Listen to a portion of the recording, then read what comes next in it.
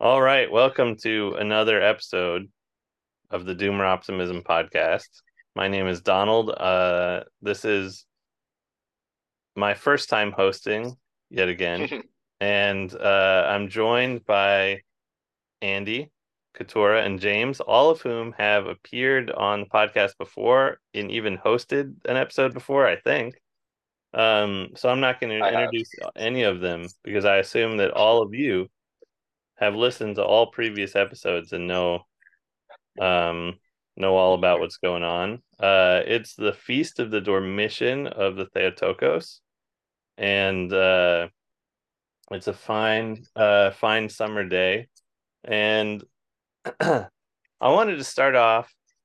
Uh, we haven't planned what we're going to talk about, so I'm that gives me an inordinate amount of power. And I wanted to begin by talking about uh old American stories that don't get talked about much anymore. So we were briefly before we were recording talking about Natty Bumppo. Natty Bumppo, the character of James Fenimore Cooper, Deerslayer, Last of the Mohicans. Um, and so I wanted to hear what the three of you think about Natty Bumppo. I just finished the Deer Slayers. That's the main character's actual name, right? Yeah, Natty Bumppo. He's good with all the Bumpos are good with a rifle. Yeah. Wait, so I the would Deer Slayer is Natty Bumppo. Yeah, I think so. It's the first of the leather stocking tales, I think. Yeah. I You have know, not read any of those books. Oh, it's okay. funny. I haven't either, even though I'm from what is officially known as the Central Leatherstocking region of the state of New York. Yeah. Natty Bumppo is a native son of where I'm from, and I'm familiar with him, but I've never read the book. Andy, my friend, this is actually kind of a Dio conversation. My friend Wes, who's a great writer, verging on the famous writer, his name is Wes Nzena. He writes a lot for New York Times Magazine and stuff. He's from up there, working class guy, Italian. And so he saw that you and I were talking on Twitter about country music, and he got really curious about you. Um, and so I'm gonna have to introduce you guys. But the reason I'm talking about that is because he actually is very, very, very interested in sort of the Cooper history and the kind of like, um, the sort of like, I don't, what do you call it? The kind of, there's a region that is shaped by James Fenimore Cooper. That there's a name for it, right? Is the leather stocking? Is that what you just said? According to Albany, they divide the state up in more or less arbitrary ways, as distant rulers often do with their colonies. They have different touristic Uh-huh. locations. They say this is the Central Leatherstocking region, and nobody knows why the boundaries are what they are in the Yeah. signage. But yeah, that would be my region. I'm from the Yeah. northern extreme end of Yeah. it. Because you're actually from what a layperson would call the Adirondacks, right? Well, I think for the purposes of this conversation, talking about quote unquote American stories, I would describe where I'm from as being the Black River Canal corridor, Okay. because really you have the Adirondacks and the Tug Hill and then the Mohawk Valley. I'm from the headwaters of the Mohawk River that flows down to Okay. Cohoes by Albany and into Yeah. the Hudson. And along the confluence of the tributaries of the Black River Canal is where they put the Black River Canal, which Right. was an access point for commerce from logging in the Western Adirondacks and the Yeah. cheese trade and agriculture in the Black River Valley. Right. Uh, Well, you so know, let's cut everyone out, including the listeners, and just do this for a minute. So my buddy is from Lake George, uh, which is that's like properly the Adirondacks, right? oh, certainly, I would call that the Okay. Las Vegas of the Adirondacks. Okay. And then I lived for a year. I wrote Chosen Country, in a like a kind of off-grid cabin thing, in like between Canjo and Sharon Springs. So Really? so that's the Mohawk Oh, Valley. That's like the I'm proper Mohawk heartened. Valley, right? I'm Yeah. heartened to hear somebody call it Canjo, because that's local knowledge, man. Nobody knows. It's for the listeners. It's properly Canjahary, New York, and all the you meet the young people from the town, and you say, what school do you go to? They say, oh, I go to Canjo. Yeah. Yeah. It's far more redneck than almost anywhere I've ever been in like the So, Western United James, States. I have a Yeah. question for you. You Okay. wrote a book about the American West. Why did you go to upstate New York to write it? It was free. I No, James I Fenimore found it. Cooper wrote the Leatherstocking Tales. He wrote most of them in Europe. Well, I I see where you're going with this Anyway, conversation, and I do anyway. wonder. Yeah, well, I do wonder about the current.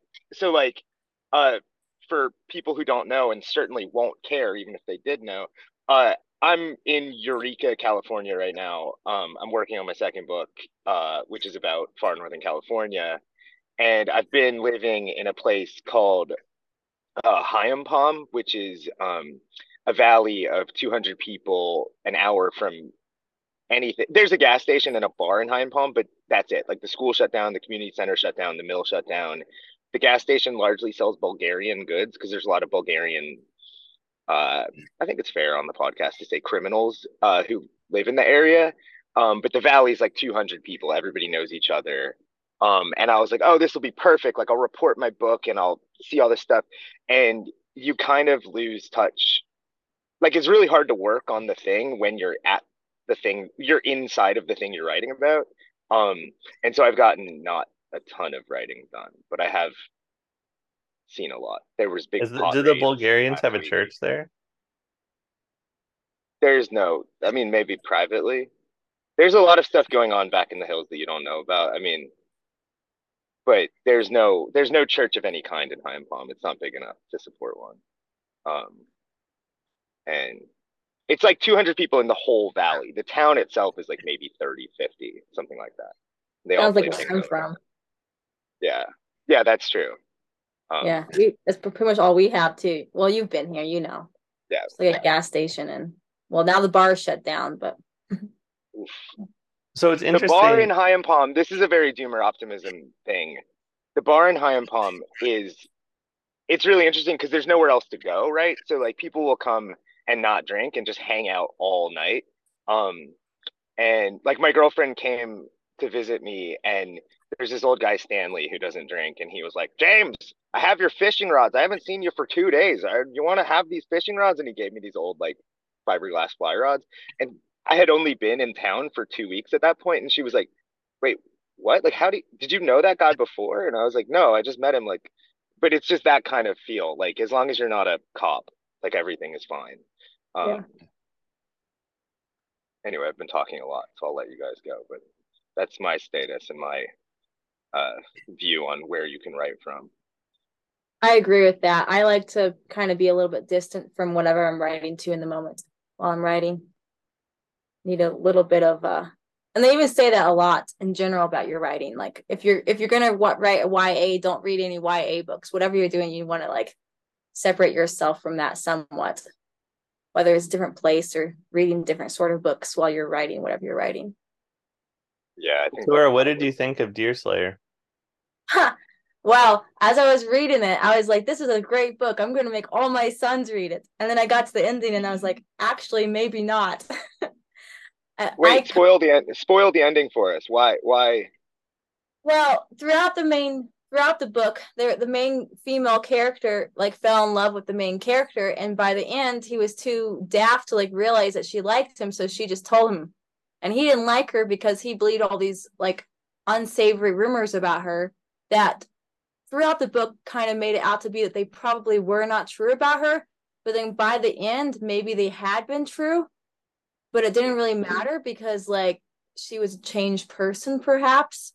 But when he rejected her offer because of the rumors that he believed, she was forced to possibly go back into that lifestyle anyways, like prostitution. And I just found it like the entire book had been like this story of honor, and the ending was only done that way, in my opinion, so that the author could use the main character in future books. And it's easier to have your main character untethered from a woman than it is to like, oh, now the second book is different. So Right. Well, that's kind of, it's the same thing with James Bond, right? Like Natty Bumppo can't be like married happily at home, like farming corn. It doesn't work. Isn't yeah, that but the metaphor? Isn't that the whole metaphor? Is that like in the Fenimore Cooper Irv, like if Natty Bumppo settles down, that's like America settling down. That's the end of the frontier in the North. Like that's the whole. Isn't that like the metaphor that Well, he's driving at? Like, it's more than just Fenimore Cooper. So I've yeah, been kind of mainlining Leslie Fiedler lately. So Leslie Fiedler, I think all of his books are now out of print somehow, which is a travesty because he wrote a lot of them. He was a literary critic who taught in Montana for most of his career. He was very interested in what he called the inadvertent American epic. But um, one of the Central American stories, which you get in the Leatherstocking Tales and you get in Huckleberry Finn, is the escape from the white woman, who mhm. is the kind of the image of home. And so you have, of course, Huckleberry Finn has to escape the women who are trying to civilize him, and he gets on the raft with Jim. And then Natty Bumppo, lives with the Indians. That's really Um, good. and so this is one pull of the inadvertent American epic. And then the other pull is, Uncle Tom's Cabin and Gone with the Wind and so on, which is, the first is escaping the hell of home to escape to the wilderness, and the other is home as the paradise that has to be defended. Okay, Don, can I ask you something and fast forward us uh 50, 60 years? Yeah, Okay. Have you read the personal memoirs of Ulysses S. Grant? no. The greatest memoir ever written in the English language. And he Um, wrote it because he was broke. well, hold on. So can I just tell this story?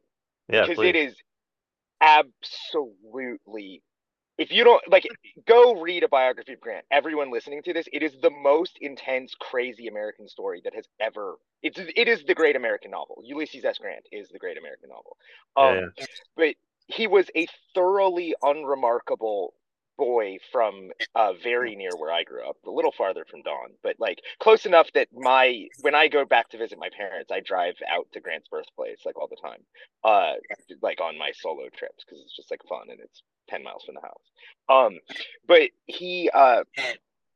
I think a lot of people know he was like a huge alcoholic. And so he joins the army. He goes to West Point sort of by accident. He's unremarkable at West Point. He goes actually weirdly to exactly where I was. He was at Fort Eureka, I think, or Fort Humboldt, in the army. So he was out here on the Redwood Coast, and he like fell in love with California, but he got kicked out of the army, or he resigned from the army because he showed up to like too many little camp meetings drunk and stuff, and eventually he lost everything. He had to get back around and across Panama by basically begging for spare change from other officers. He was so derelict. Um, and he got back. He sold firewood. He sold and chopped firewood in Galena, Illinois for like 5 years. While his wife, this is why I was thinking of this, his wife, uh, she became this like intense civilizing influence. And so for the rest of his life, he would slip and drink, but he never drank around her. Um, and she would always go around telling people like, "Oh, Captain Grant, he's going to do so many fun things someday," and like completely believed in this complete failure. Like she would tell people actively like he was going to be president, and he's like getting spat at and kicked like on the streets of Galena with his firewood and stuff, and it's crazy. And then of course, like for many people, the Civil War saved him, and he has this like very very specific ability to be really really good at military logistics and long range planning, which everybody else was really bad at. Like they were good at different, like McClellan was really good at inspiring people, and Johnston was really good at generalship and putting an army back together, and Grant was just like, okay, and like Lee was really good tactically, but Grant was like the long range strategies, we have to get that army out of that place. And like, I know how to do this. And he rises and rises and rises and becomes the most famous person after Lincoln is killed, like in the Western Hemisphere. Like, James, not, could I we don't even, interject something yeah, quickly? yeah. So part of the power of Fenimore Cooper, this is stealing a Fiedler line, is that his names that he uses have mythopoetic power. When you name someone Natty Bumppo, it's going to be a good book. And it's a terribly written book. He's not a great, like, he's overwritten anyway, but it doesn't matter because you have someone named Natty Bumppo. And with Grant, there's also mythopoetic power. During the siege of Vicksburg, he goes on a multi-day bender, and where does he do it? Up the Yazoo River. Up the Yazoo. Up Up the the Yazoo. Yazoo. Up the Yazoo. So so hold on. of course, Grant is gonna has mythopoetic power because he goes on a bender up the Yazoo River. Okay, Well, carry so on. the craziest, well, actually, this is we skipped a very important point. He was born something like Hiram or something. It started with an H. I forget what it was. He was born with an embarrassing name that his initial, like, birth initials were Hug, Hug. And because of an error with the congressman who wrote to West Point to commend him, because you have to get a congressman to sign off on you going to West Point, he put Grant's his mother's maiden name in Grant's forms at West Point. And Grant was so shy and retiring his entire life, which is why his wife was able to dominate him, which is oddly why he was able to become famous and successful, because she was able to control his demons. He couldn't convince any of the, like, cool guys at West Point that his name was not Ulysses Simpson Grant. And so then when he comes down to history as U.S. Grant, bearing the initials of this new republic, and also bearing the thing that would become his, like, kind of moniker, where he refused at Fort Donelson to accept a surrender. He said, we'll only accept unconditional surrender. And so he became Unconditional Surrender Grant. And so the mythopoetic power is like, it's like truly, like, you have to kind of believe in something organizing the cosmos to, like, have that have worked in the way that it And his did. name is Ulysses. I know. Okay, and so then he becomes president, and he's president for a long time. It doesn't matter. What is interesting and what I didn't know is that he leaves the presidency and he goes on a 2-year long world tour where he goes to China. 200,000 people throng the streets of Hong Kong, lighting firecrackers and following him and bowing. He has dinner with Queen Victoria, who refuses to allow his son Jesse to join them. And he says, okay, we'll cancel the dinner. And then Queen Victoria relents. He was the most famous person on earth. And he then started the largest American banking house that became so large that when it was revealed as a fraud that he knew nothing about and he'd been swindled, he lost all of his money and it collapsed the American banking system. He went from being worth millions upon millions of dollars to being worth $25 and had to sell his house. He gave his house to Cornelius Vanderbilt's son. And as a penance because he had lost him so much money. And then he starts writing his memoirs, which Mark Twain convinces him to, like, remove from the initial publisher, and then Twain makes them the best-selling memoir in American history, the best-selling book in American history after the Bible. They sell 300,000 copies in the first year. He gets immediately rich again, and then dies like days after he finishes the book. And it's just like, that was a guy who lived in America. I do not understand how we produce these people. Sorry if that was a long thing, but I've been studying this dude, and I was like, this can't be real. Like, if you wrote this as a novel, like, no one would buy it. So Andy, I want to hear from you in a second, but it's interesting. Like James Fenimore Cooper, Ulysses S. Grant, Mark Twain. People of Mark Twain is still read, I think, but a lot of Yes. these Uncle Tom's Cabin, Gone with the Wind, a lot of these stories which shaped America aren't read much anymore. Like Last of the Mohicans, there is not, like, there's the Penguin Classics edition is out of print. There's no standalone from Library of America. It's fascinating that, that we've lost touch with these stories. which were so essential. And Keturah, I muted you just because there was some background noise. So just unmute yourself whenever you want to talk. So Andy, son of upstate New York, what do you think? Well, I'm out of my depth whenever people start talking about literature. I don't know a whole lot about it. I have a penchant for nonfiction. But don't you aspire to be one of these characters yourself? You know what's funny is I think I really have no choice now but to answer in the affirmative. But when I started out, I wasn't remotely self-aware, and I really mean that. And then it's sort of like what James was saying about being able to write about something when you're in the thick of it, when you're right there. You don't even realize, like, it's hard for you to get an understanding of who you are, what your story is, or what the metaphysical realities or the zeitgeist of the land that you're in really consists of. And so it wasn't until I joined the military and stopped living the hobo's life that I started to get the idea of, like, well, I guess I've really sort of lived a uniquely American life in certain ways. And I've come to know this country and love this country in such a way that when I'm with these military guys who say, "Oh, I joined because I love America and I want to serve America. I believe in a constitution," I say, it's sort of like when an old man talks to a very young guy. He says, "Oh, I love this girl. I love this girl." And the old man wisely says, "Well, tell me about her. What do you know about her?" And the boy can't really answer because he's just sort of swept up in his passion as a youth.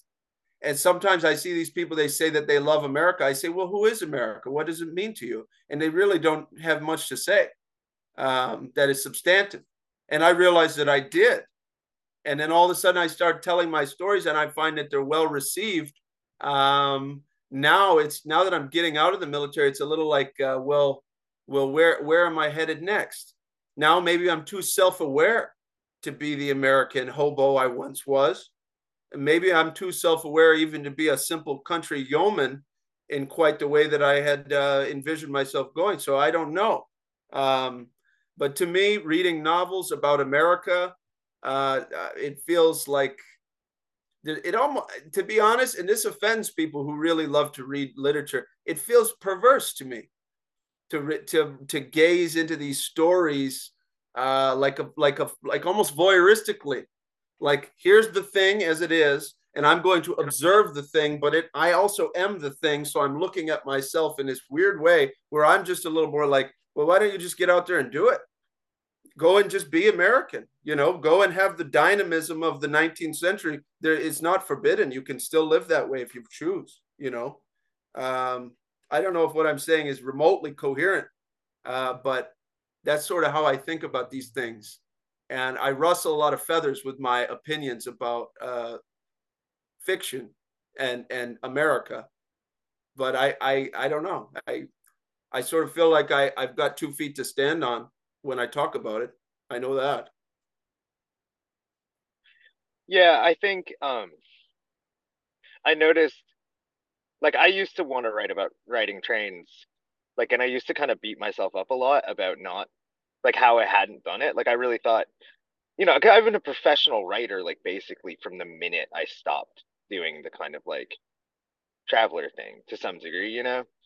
And uh like I realized later in, now that I'm in my dotage, um like I've realized that, like, it would have been really really hard to do that because I didn't slow down. I didn't slow down at 32. I wasn't riding trains, but I was still like really crazy and really really mobile and really really, like, I had not taken my foot off the gas at all, like at 32, 33. It's only in the last couple years that I've kind of done that. And it's only in the last couple years that my writing about traveling has actually gotten good.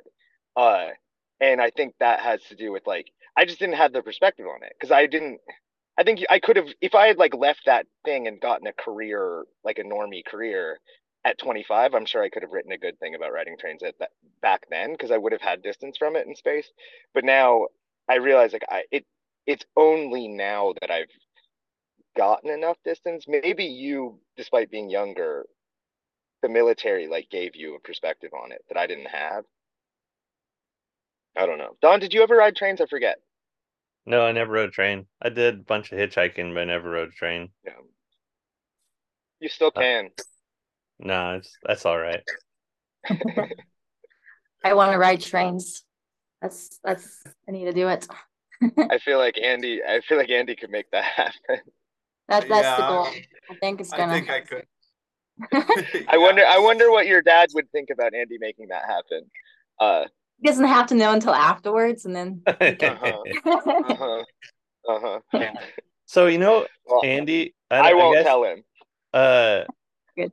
I think self-awareness is not I don't know, I think self-awareness is not necessarily a problem or a bad thing, you know. But I think that the literature has always been part of the American life and American story. And in fact, it was way more a part in the past than it is now. So to give one example, in my little city in Northwest Washington, we have a statue of Mark Twain. Why do we have a statue of Mark Twain? Because he came here once for one night. Mark Great. Twain came here once for one night and gave a speech or a reading or something to which probably everyone in the city came. And then he left the next day and never returned again. And we still have a statue of him. Awesome. There's And a town in there's a town in the Sierra Nevada, just sort of up the hill from Sonora, that's called Twain Hart because both Mark Twain and Bret Hart like passed through there. I don't even think they lived there. And it's the same kind of vibe. It's that. But anyway, go on. Sorry. so anyway, I think like that actually this literature and these stories were really part of us in a way that they still are to some degree, but much less so because fewer people are telling them and reading them. And a lot of the life and pleasure of the stories has been wrung out of them by high school English teachers and English professors who somehow find a way to make, writers like Dickens and Shakespeare and Mark Twain boring, which on its face seems impossible if you read those books with an open heart and a clean head, but they somehow find a way. So anyway, I think that sort of old American spirit was imbued with these stories, and that they're not a kind of outside alien force imposing self-consciousness that slows people down. I think that it's sort of the opposite, actually, that as we've become less connected to these stories, um, they've been uh, it's taken something away from us. There's a lot to say here. There's a lot to reply to here. And the one thing that I'll say is that I think a central question of this era is it, or really, I guess it's a two-headed thing. Well, when we're thinking about America in the present era, we have to think about two things. If we're concerned about culture and the reproduction of culture or the steering of the zeitgeist, right? And we have to think about decline. I do think that we have to think about the decline of Western civilization. Like if you've ever read Oswald Spengler, right? There's just some kind of heavy thing where you're looking around, you're like, things ain't what they used to be. And then kind of adjacent to that, we have to think about authenticity. And there's a lot. I think Charles Taylor wrote a lot about authenticity that I read a number of years ago. And all I ever took from anything I read about authenticity or anything I ever thought about authenticity, is that when you have a secondary option to the path that you're on, your authenticity is in jeopardy, right? Like the poor cracker sod house farmer in Missouri or Kansas, right?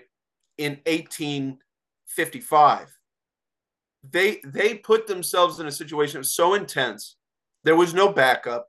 There was no getting an Uber to Kansas City and going out, for a burrito. They were doing what they were doing, and they were able to make so many stories about life on the prairie that then later, almost secondhand, percolated into the zeitgeist to the point where a businessman who lives in Boston might be reflecting on the stories of the Old West as he goes and makes a business deal or makes his way into his office. And this gets him through the day. It makes him American somehow. He conducts himself in a different way, even though he never was in the position of saying, I live in a sod house on the prairie and I have no other option. Right. So there's this multi-tiered way that myth is spun. And there are those who are living the myths, and then there are those who are consuming them secondhand, and they kind of feed one another, if that makes sense. So I don't know. I guess I think at the end of the day, the people who are going to be poised to really make stories that captivate the hearts of nations, they're going to be living a life that they really just had no other choice but to live.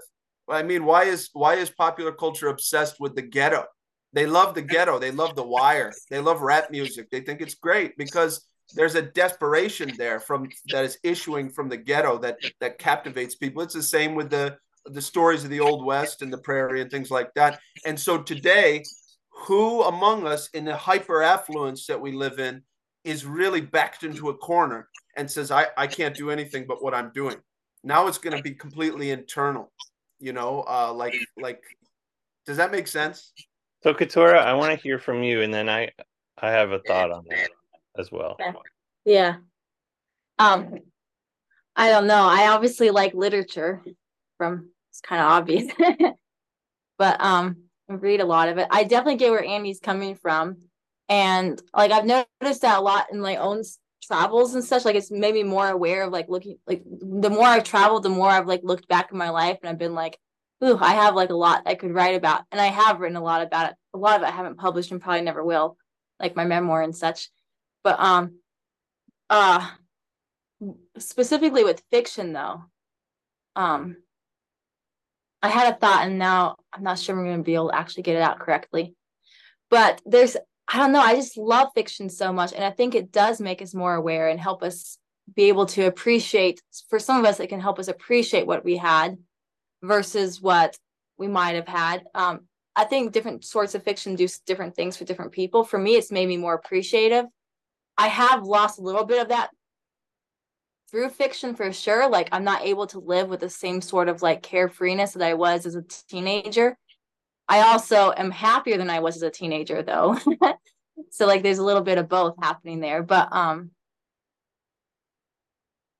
in general though, I'm cautious when I recommend other people to become readers, because just being a reader in and of itself, reading fiction in general and specifically, I mean, isn't enough, because like there's all sorts of stuff out there, especially like I was talking to Andy about this like a little while ago, like required reading in school. I would completely take the required reading list out of school and replace that with the books that I think are better, just because like I don't like most of those classics and most of those pieces of literature. I think that they're doing the exact opposite of what literature is meant to do. They aren't building up hope in humanity.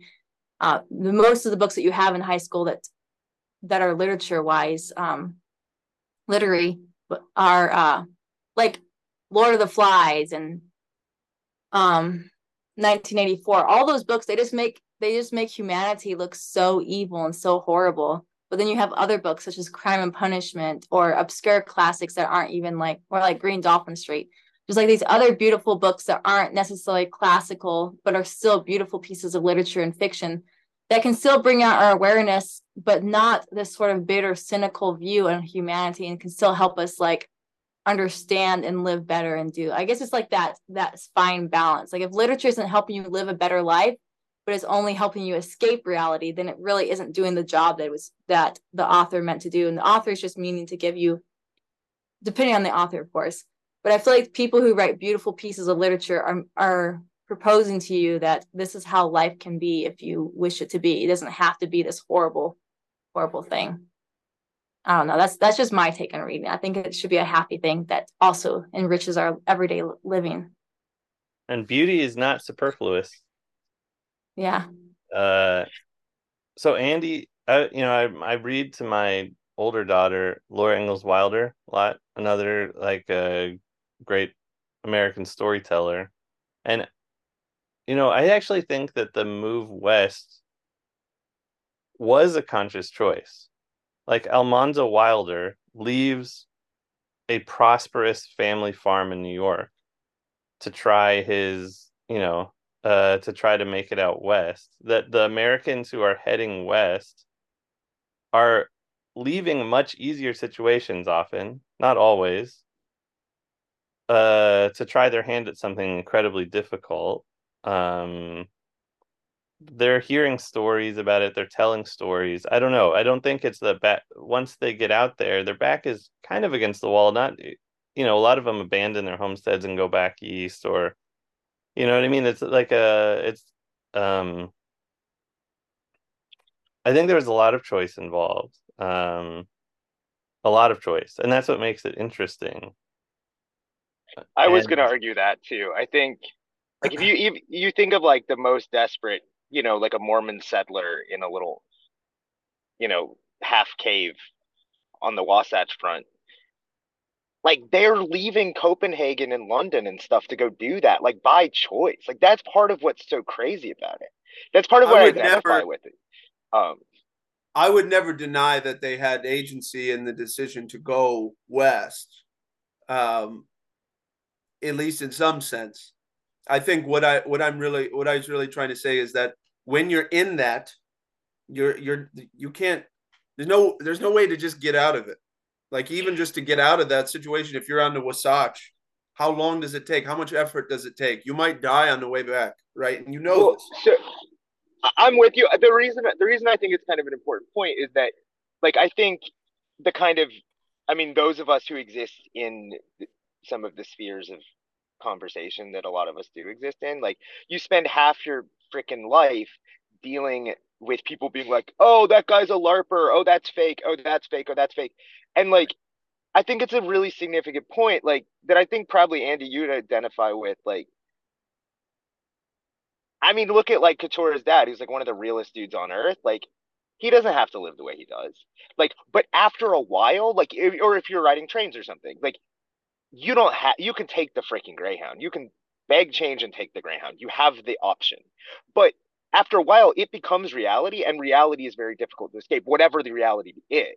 And like, if you chose a thing because it does matter to you, like, which that's kind of why I give the Mormon thing. Like, it's a choice. Like, you did not have to leave Copenhagen and come to the banks of the Great Salt Lake. Like, it's an insane thing to have done.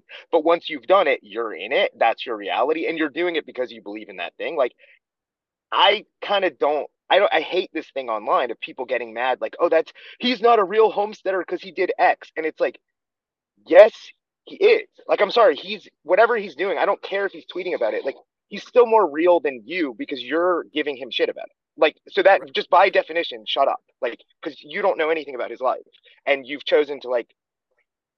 And I think that it becomes this really important point about authenticity in the American experience because now to quote unquote live an authentic life, people are like, yo, you could just have a flat screen TV. We live in material abundance. And thus, can you delegitimize any political project? Thus, can you delegitimize anything that anybody wants to do? And I think that that's a kind of weird, like, rhetorical crisis that we've ended up in. And I think it hurts our literature, it hurts our filmmaking, and it we hurts don't our political conversation. it's a misunderstanding of who we are also. Because Mm-hmm. what is the first act of American the central like poetic act of American independence? It was a bunch of boys dressing up as Indians and throwing tea in the harbor, right? It wasn't the Declaration of Independence, but the act that we still remember as and and I think it's amazing that in that act it was a bunch of boys playing Indians. That part gets elided sometimes, but that that America is always, that that kind of play acting is there from the very beginning. And it's Is that it play acting, Don, or was it cultural appropriation? well, it's we talk about the disappearance of the frontier. This is and I don't think this is an original idea, but something that's I don't think the frontier was a physical place. I think that still exists actually. There's still a lot of really rough country out there that you can go to where there's nobody and you can make a hard scrabble life if you want to. I think the disappearance of the frontier in the American imagination was actually the disappearance of independent Indians who acted oftentimes went to war sometimes often successfully, and that the Indian was the personification of the American frontier, which pushed west and west and west, and then you know. So anyway, that's an idea that I've been thinking about lately, and it's I interesting don't that think that that's part of complete, the though. American story doesn't get told anymore at all. You're missing one component of what the frontier was, though, which is that uh, we had a hyperabundance of game, and so now wherever you go now, because people always say this and it's a misnomer. Like they're like, oh, you can go to wherever you want, and why don't you just start a cabin in Montana? Well, the reason people could do that in 1848, and the reason you could be a trapper and live through a winter 9 months without seeing another soul, you just brought coffee and tobacco and a gun, was because we had tons and tons and tons of animals roaming around, and you could kill them and eat them, and it was really easy to do that. And there was a hyperabundance of fish. If you lived on a salmon river, you could smoke your meat and store that for. I mean, the river that I'm on right now used to have millions of fish. Now it has 20,000. So, like, a person looking at that salmon run of 20,000 would be really confused about how to survive a winter. It was not confusing back then. And so everyone had the option of disassociating from society. That option has been closed, and it's a product of caloric values. Like we just don't, there's not enough calories on the land that you can go take anymore. And we've kind of missed that stuff now. Anyway, sorry. That's Outside my of point. Alaska or some parts of Alaska. Yeah, sure, sure. I mean, there's some place, but like even there, like think about a salmon run that sustained populations of 5,000 people or whatever. The salmon run is much, much smaller, and the population of Anchorage is 60 times greater, right? Go ahead. Sorry.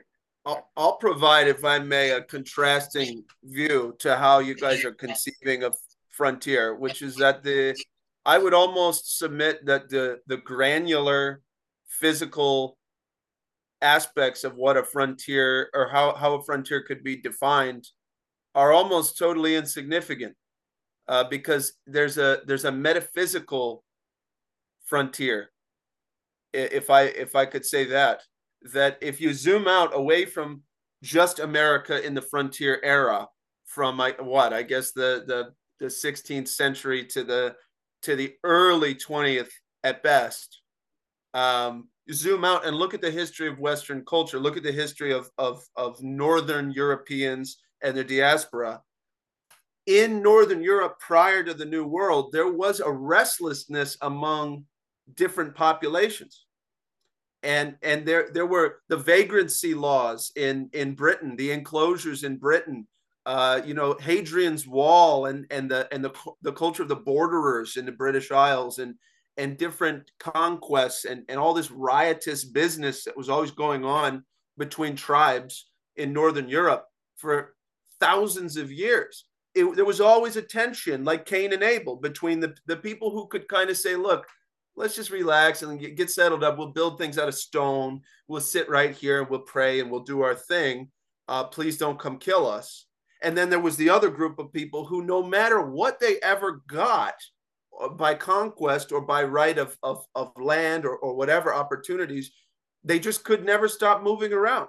And then they came into the New World, they continued to move around. And now the physical granular aspects of saying, oh, well, there's so many beavers in the swamp, there's so many salmon in the river. Yeah, that you're right, James, that is gone. But that almost metaphysically deterministic blood memory. And James, you heard me talk about this before on the other podcast. It's still alive in us. So now maybe you can't go into the wilderness, but there are other frontiers. The same way that there's frontiers. You could be in solitary confinement in prison, and you could have a frontier mindset, or you could not. It doesn't matter what's physically around you. It's a psychological or spiritual state that people are in, and there will always be tension between these two almost nations of people who are they congeal in one way and are sedentary, and then the people who are just they're wandering, they're vagabonds of the spirit as a people, and it's through their blood that impulse travels. You know. So can I push back on that slightly? And we're now a little bit recapping a conversation that we had on a different podcast. Everyone go listen to Voice of Gord, where we did this for hours before. But like I think we talked about on there, right? Like James T. Scott and like the idea of like I don't know, my thing, and this is just a catch line, but like America legalized barbarianism. Like that was what the cool thing the American nation did. It's like you were a peasant somewhere, you had a lord, and in medieval France, it was really hard to get away from that guy. There was another guy who was going to tell you you have to do this. And America legalized that thing of fleeing the civilized, the Cain and Abel structure. You flee the sedentary life and you go to the mountains. We made that legal. We were just like, oh, you're a regular person. You want to come here? You can be a barbarian. It's cool. And they're just like, keep running from us. Keep going west. You got this for a while. And so I agree with everything you're saying about frontier of the mind and all that stuff. And interestingly, American elites have tried to capture this, right? There's like a Nelson Rockefeller quote that's like, we have to get them boys that would have gone to the frontier back in the day to go into finance and look for new markets. Like that has to be their frontier. It's a great quote. I cannot wait to deploy it someday in writing. But they know this stuff, right? They tried it with space, they tried it with finance, they tried it with tech, right? Like it's all this stuff. They know exactly that there's this restlessness. But what is not present, I would say, is like the collectiveness of that. When you remove the ability to like your physical displacement can be a collective project with other people to go with you and yourself, like to feed your family and create a new life. And that can be a collective national project. That aspect of the frontier did end. So it's not like your frontier, Andy, ended, but our frontier as a people. Like they that door did close, and I think we're still suffering from that. My basic theory of like why America is going to probably not work out is like our national story needed that thing. We were the barbarian nation, we were the wandering people, and the door slammed shut, and everybody's standing around in the room going, "Wait, what? Like where do we go now?" And until we come up with an answer for that, I think we're doomed. Basically, that's my doomer side of the doomer optimism cultural gab fest. I feel like I have a little bit of an answer to that, but at least I'm small scale.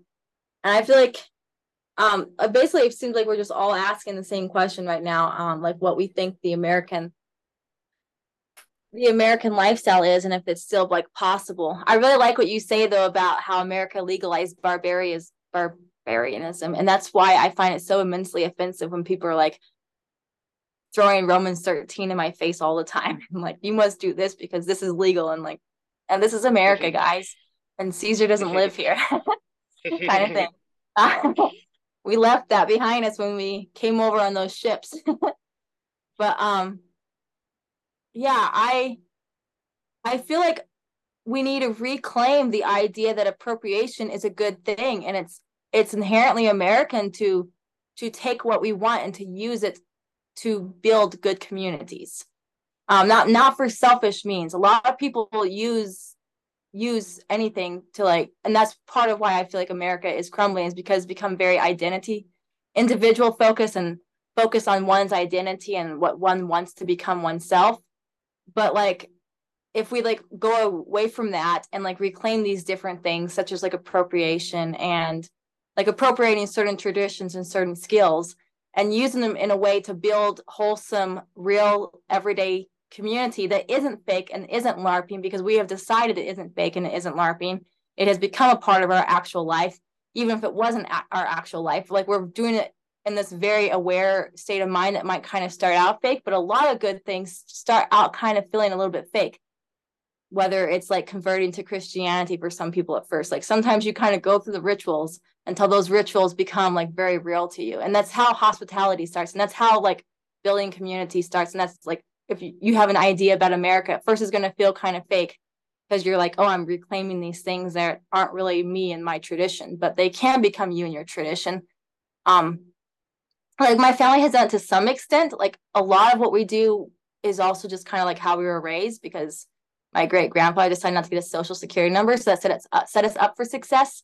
But also, like my dad did other things. Like he wasn't raised to look Amish. He's taken on a lot of like appropriated a lot of Amish type things for his own family to give us a sort of like appearance that he wanted, to give us a sort of lifestyle that he thought would be better for us. You know, I don't know, like if that makes sense.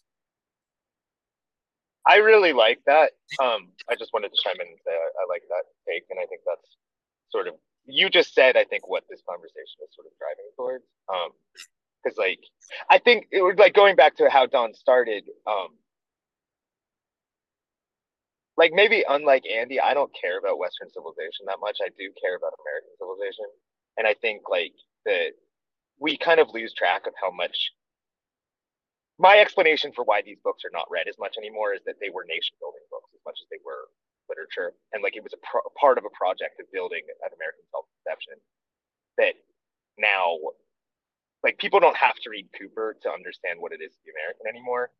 I don't think that was true when Cooper was writing as much, and I think you will hear people describing this all the time when they read Hawthorne, Melville, maybe to a lesser extent. Like all of this stuff was like, wait, oh, this is who we are. Okay, hold on. Like, and I think now that people are less invested in the national project, we don't have that core desire to get that out of the literature. But we need to. So no, I agree. okay, I want to ask Keturah okay. something really quick. Yeah, please. Which is, speaking of old American stories,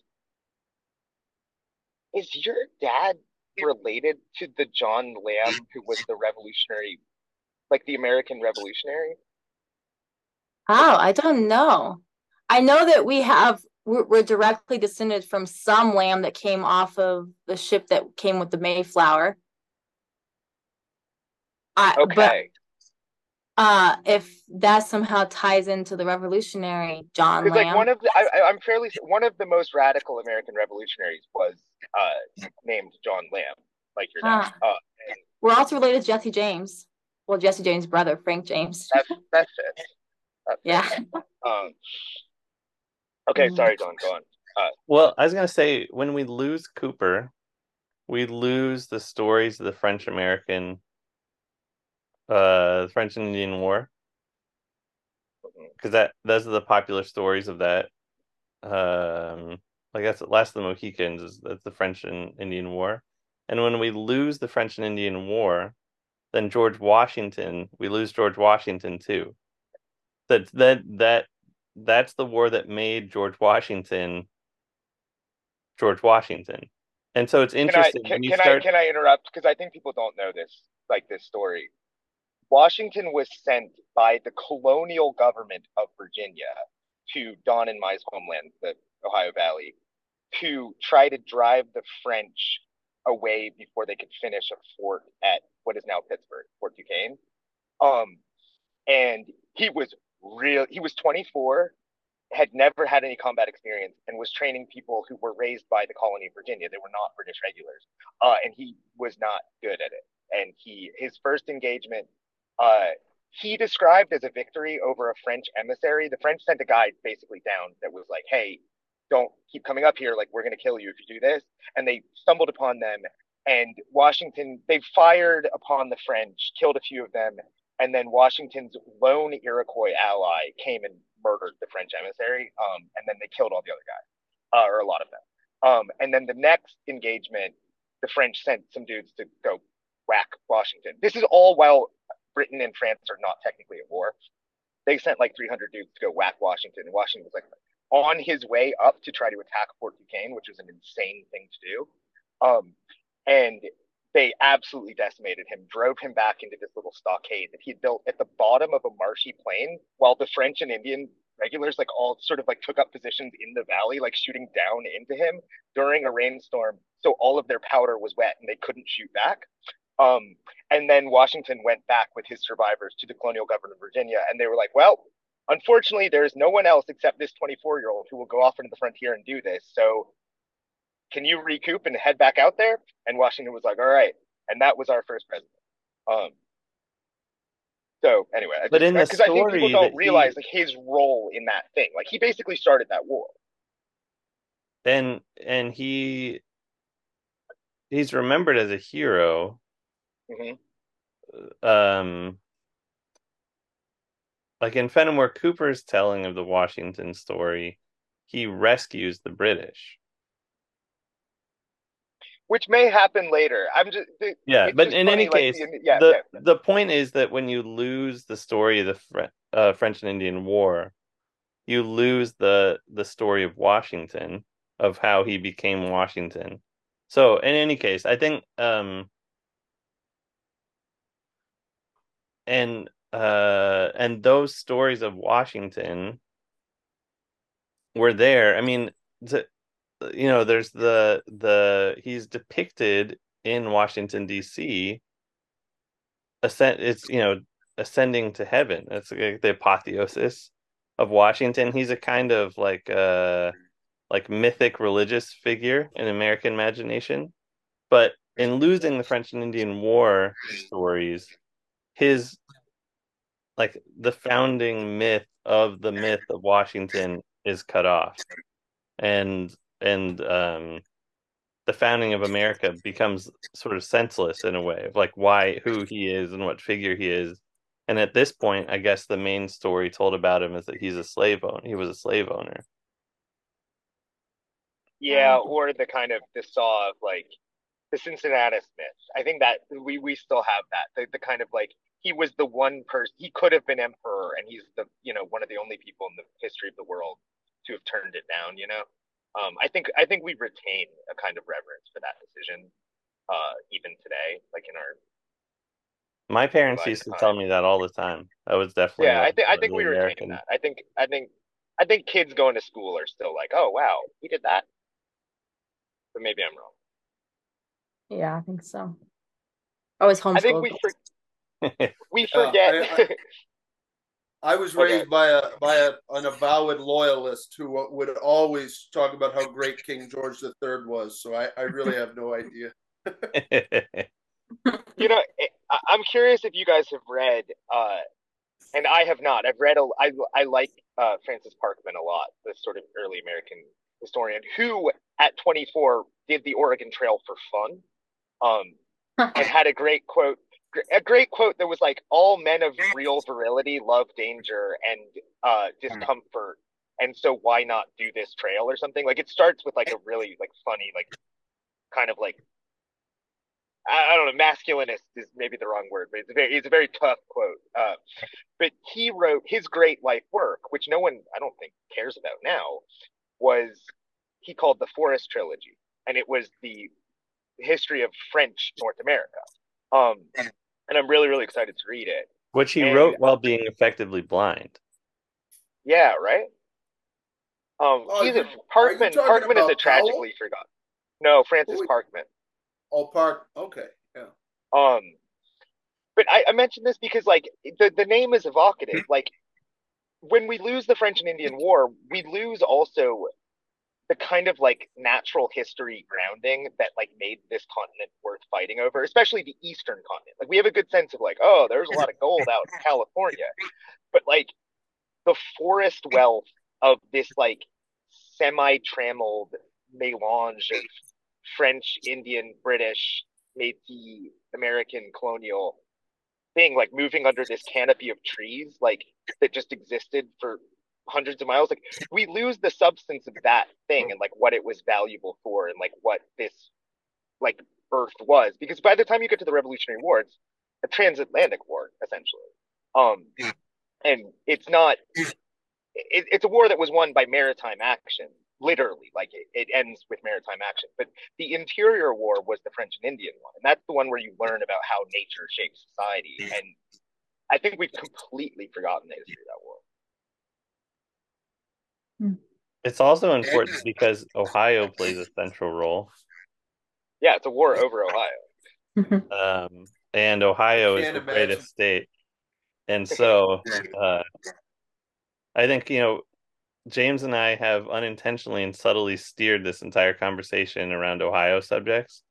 That's Ulysses S. true. Grant, the That's French true. No, it's Navy. intentional. So Um, I don't know if anyone's written this history, but this idea that Ohio, in the time between the Civil War and I don't know, maybe Woodrow Wilson or FDR, that chunk of time, Ohio ruled America. That is, yeah, And so you that have is the true. series of Ohio presidents, and then Oh, Ohio, and Don, then that's $1 million book. Like The Age of Ohio. the age of Ohio. That So is a Ohio Barnes and ruled Noble America, bestseller. Yeah, and then FDR is this like wresting of America back by yeah. the Northeast establishment, socialist establishment or whatever. But that you have this glorious time of the Ohio regime, uh, you know, Don, write that Love book. that idea. You'll be Ron Chernow. Like that's a Ron Chernow bestseller, top of the Amazon history chart. That's a book dying to be written. the age of Ohio. Yeah. Oof. Well, You better. connecting this too to Ohio, the French and Indian War. I always because I really really attached to Quebecois culture and I like speak Quebecois French and Quebec is like a really really as much as I love it, like it's really hard to become Quebecois. Like everybody's like, oh, you're a curiosity, you're not one of us. And it's just it's not a culture that welcomes outsiders. I'm sure there are Quebecois people who are listening who are going to say that I'm wrong. No, you are wrong. You do not see yourself. It is a very isolated, non-welcoming culture. I love it nonetheless. But interestingly, in the era between the French and Indian War and the breakout of the American Revolution, part of what caused the American Revolution was the Quebec Act, which put Ohio under the jurisdiction of Quebec, um, which everybody hated. And you couldn't go and settle in Ohio. And so a lot of the kind of populist ferment was about uh, kind of wanting to reverse that act. But it also means in my brain that technically I kind of am Quebecois because Ohio, until the Revolutionary War, was Quebec, at least in name. Do you know Conrad Richter? Any of you? Yeah. I haven't read any of his stuff, but I have some of his books. So he wrote about the settling of Ohio. It's pretty cool stuff. But it's really kind of like people would get in wagons and they'd go out to Ohio and they're like, oh, I guess we'll stop here and start felling trees. It seems as good a place as any. In his novel, The Trees, it's great. The family's out there and they're kind of wild. And finally, the guy's family's like, "Hey, we should probably put a roof on the house because they're just, he's like hunting and felling trees and stuff." And it's like, "Oh yeah, I guess we will put a roof on." Uh, it's funny Um, because whenever I think about Ohio now, I think about years ago. I wound up in Chicago for my 21st birthday, and on the drive out to Chicago, there was what I'm driving on the road with all these people, and we're looking out the window going down I-90, and somebody said, "Oh my goodness, is it a full moon?" And I looked out. I said, "I don't think it's a full moon, but maybe it is." And then we're looking and looking and say, "Wow, look at that big moon, real low on the horizon." Then we get close to it, and it's a big Burger King. It's a glowing Burger King sign, and way high up in the air. And so that's where Ohio is now. It's the moon over Ohio. It's the Burger King, you know. well, or yes, or it's the Do you know or his about the wife, the touchdown Dairy Jesus? Queen. That's right. Yeah. Do you know the touchdown Jesus? Uh, on I-71 north of Cincinnati, someone built a huge, huge statue of Jesus out of polymer coming out of a lake, and it's just So it became this thing because he's raising his arms, uh, and so it's people called it the touchdown Jesus. But then in an absolutely surreal twist of fate, it was struck by lightning, and whatever plastic mold they made it out of turns out to be highly flammable, and so it erupted in a effigy like of punished idolaters, like cursed by the heavens, and it burned to ashes and left nothing but rebar. And seems like that Really? was planned too. Yeah, it's a crazy story. Does anything remain there in that place now, or nothing? I don't know if they rebuilt it. I don't know. Oh, Um, wow. I really remember. Do you remember the graffito in Cincinnati? I don't remember if it's on 75, but Chris Sabo died for our sins.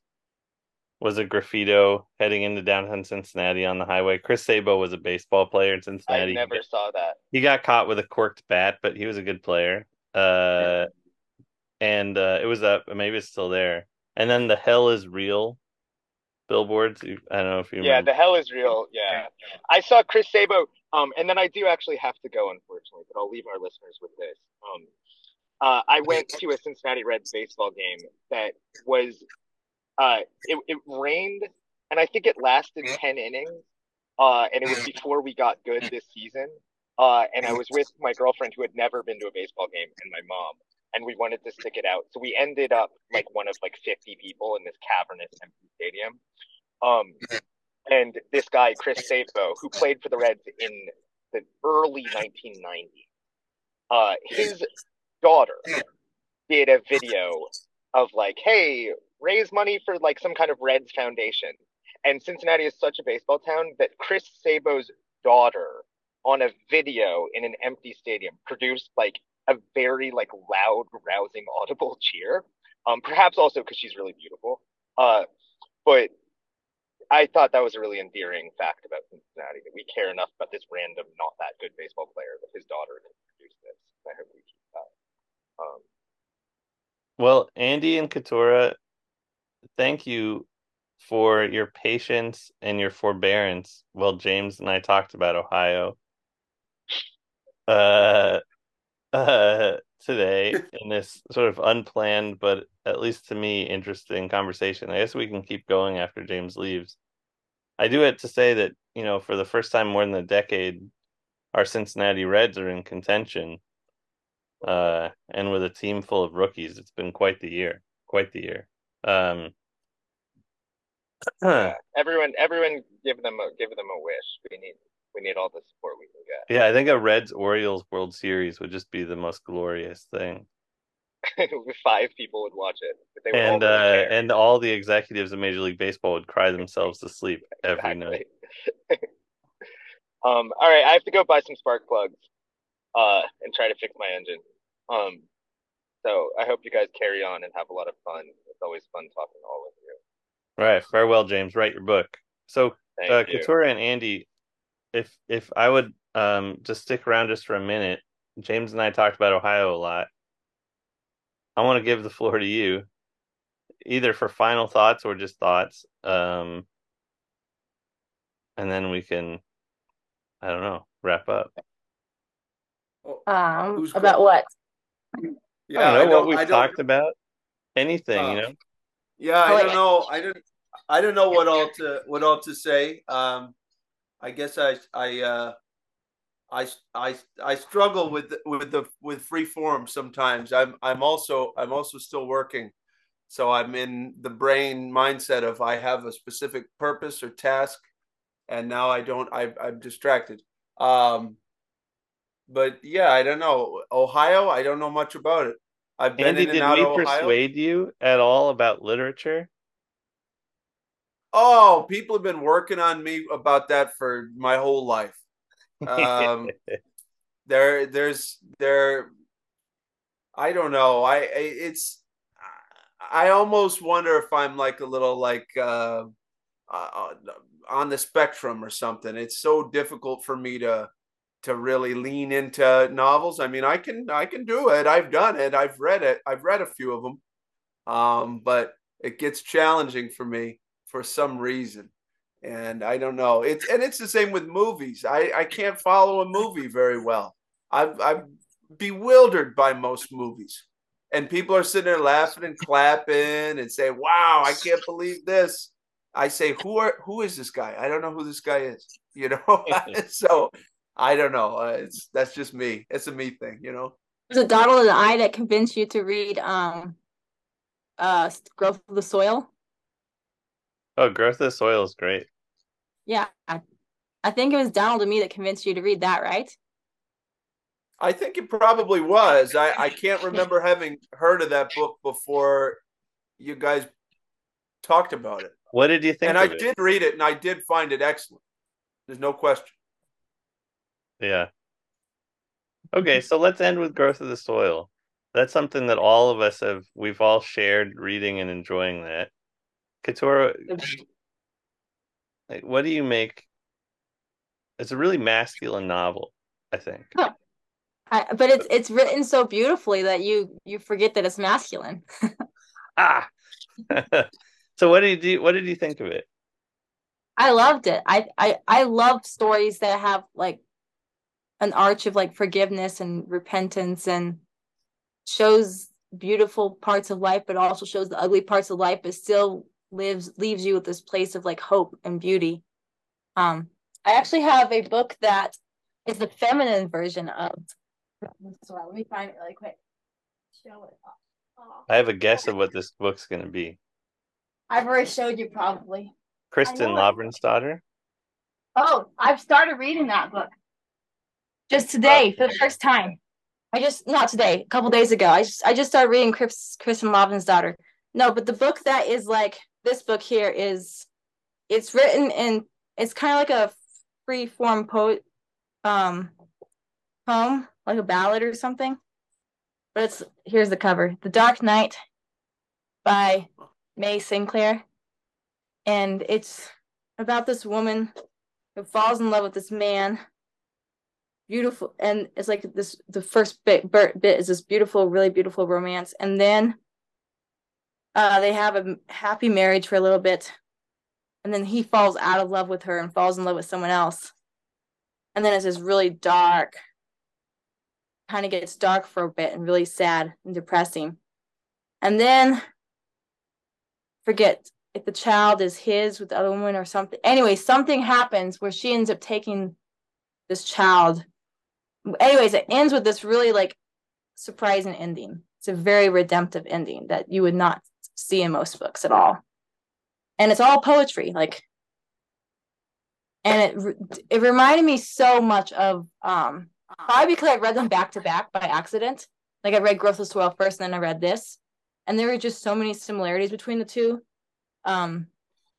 Just with like, well, like in Growth of the Soil, the man's wife kills her child, and then she's sent to prison for a while. But almost her greatest crime wasn't even so much that as when she came back and her personality was just like completely changed, and she just she wasn't the farm wife anymore. She was like this woman who like was completely changed emotionally and philosophically in so many ways.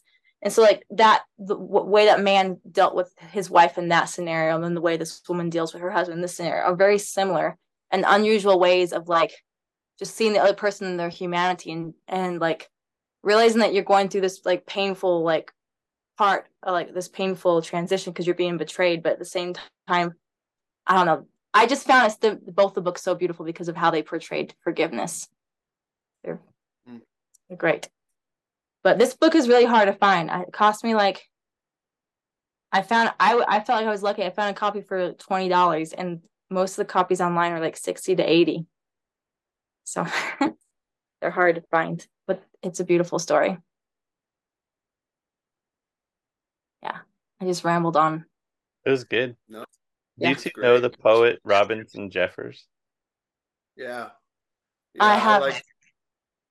So Robinson Jeffers lived in Northern California, and he writes beautiful poems about Northern California. But my favorite thing about Robinson Jeffers is that he built a stone tower on his land, overlooking the ocean.